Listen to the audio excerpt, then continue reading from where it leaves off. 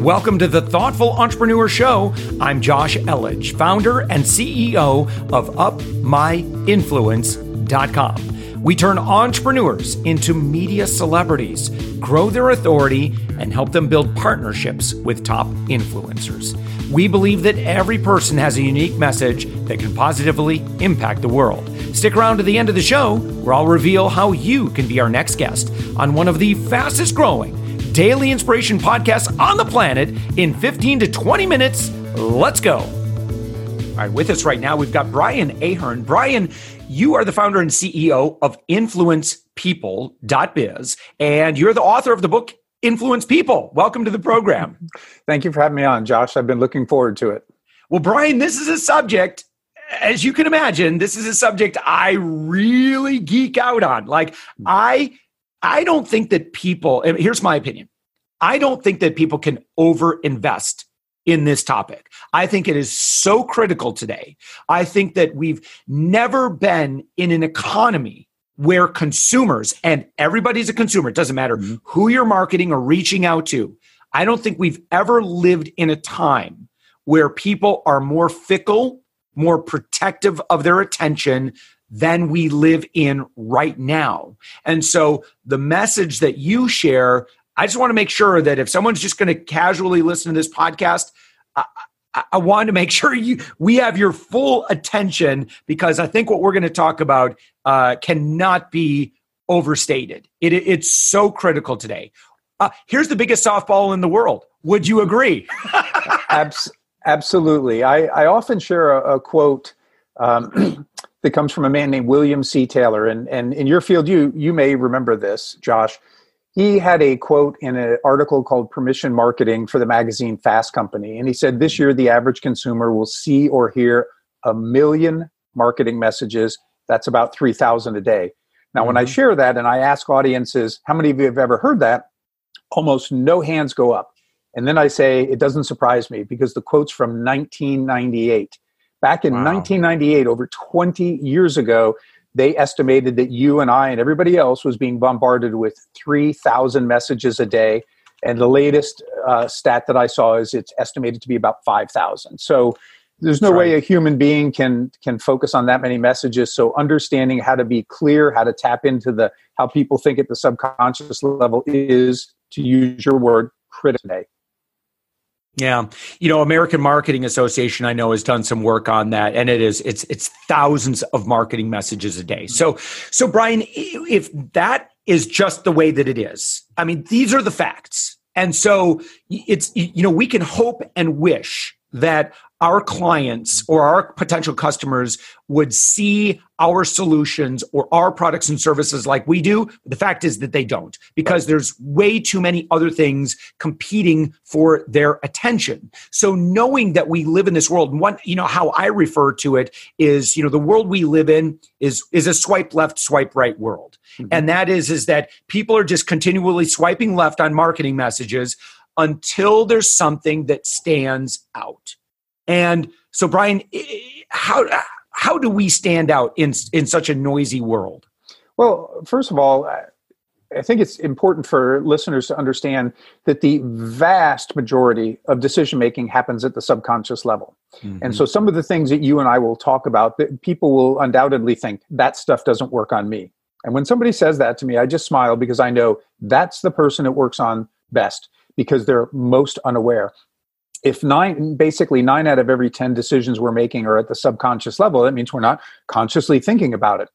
The principles of influence that I teach people about, that Robert Cialdini popularized, operate primarily at the subconscious level. And when you begin to bring those into your marketing, your advertising, your verbal communication, it impacts people's thinking, even if they're not outwardly conscious of it. And the studies are replete.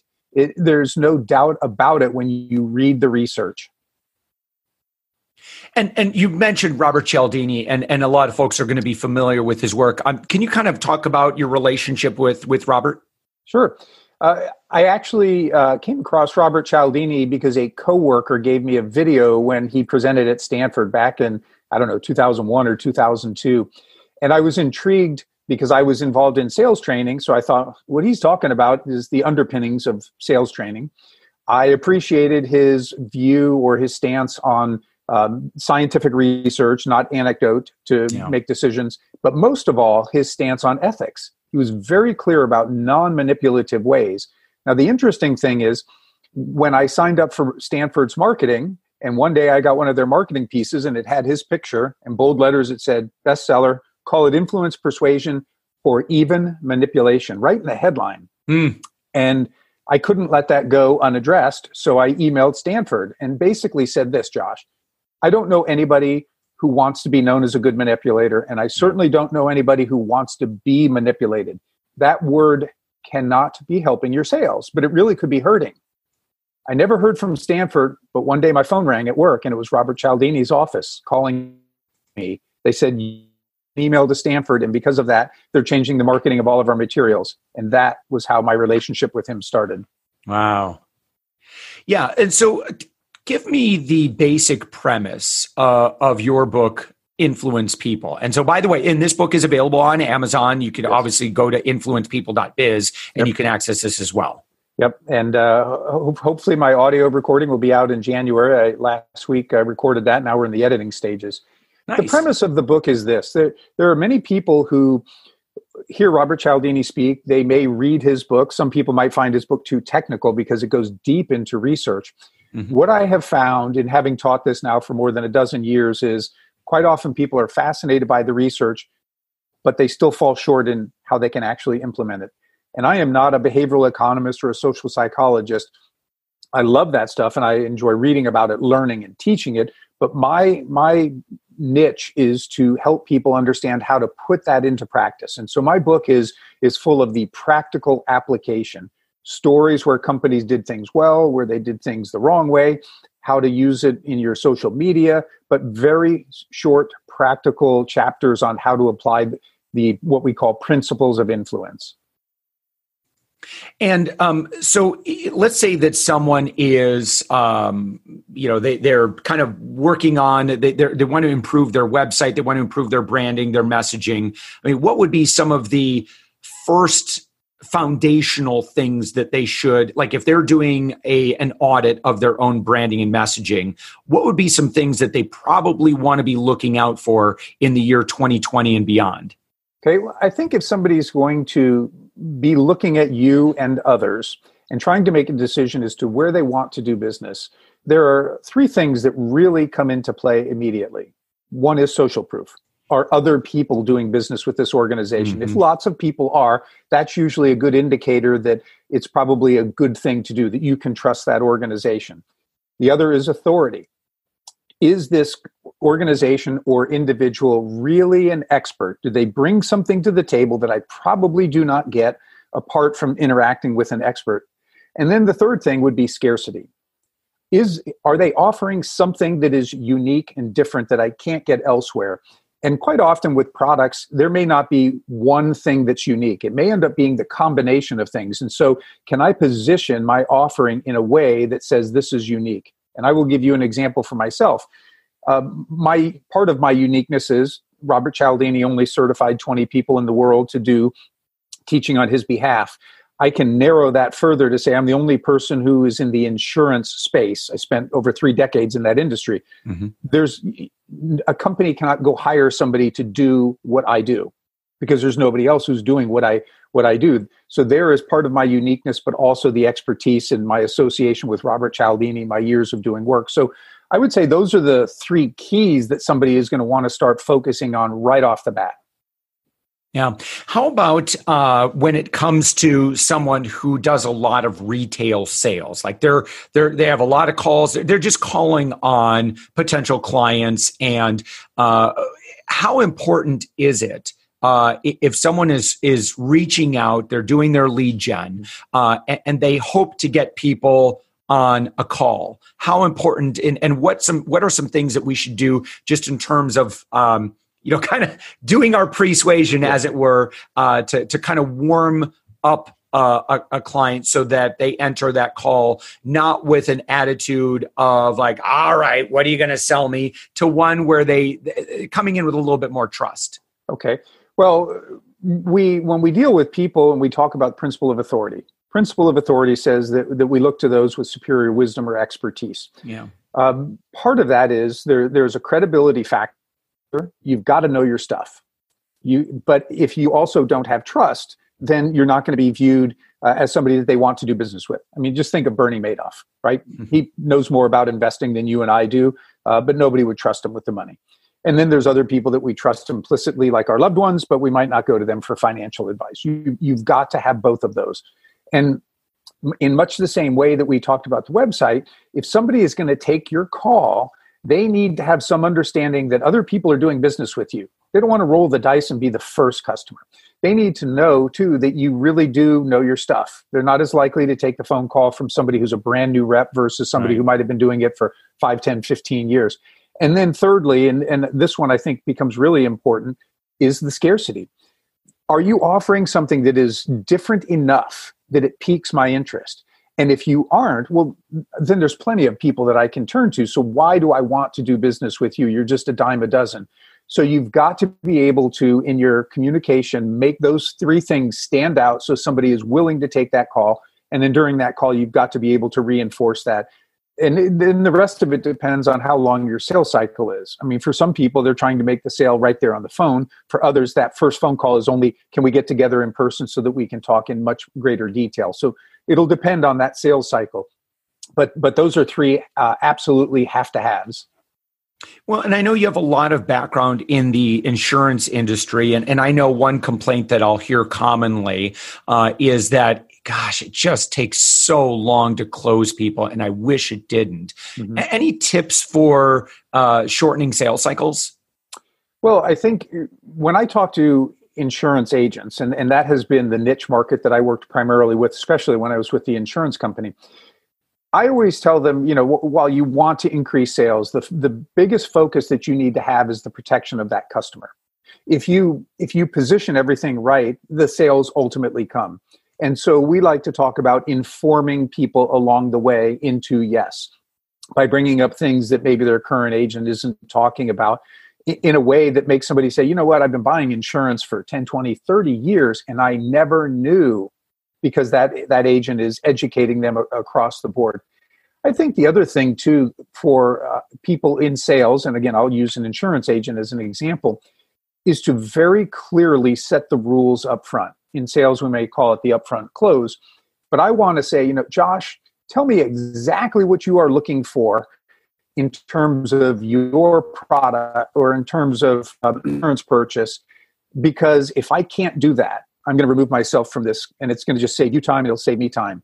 But if I can do these things, I need to know that you're serious about making this move. And so setting those rules up front can save a salesperson, and in particular insurance, a tremendous amount of time.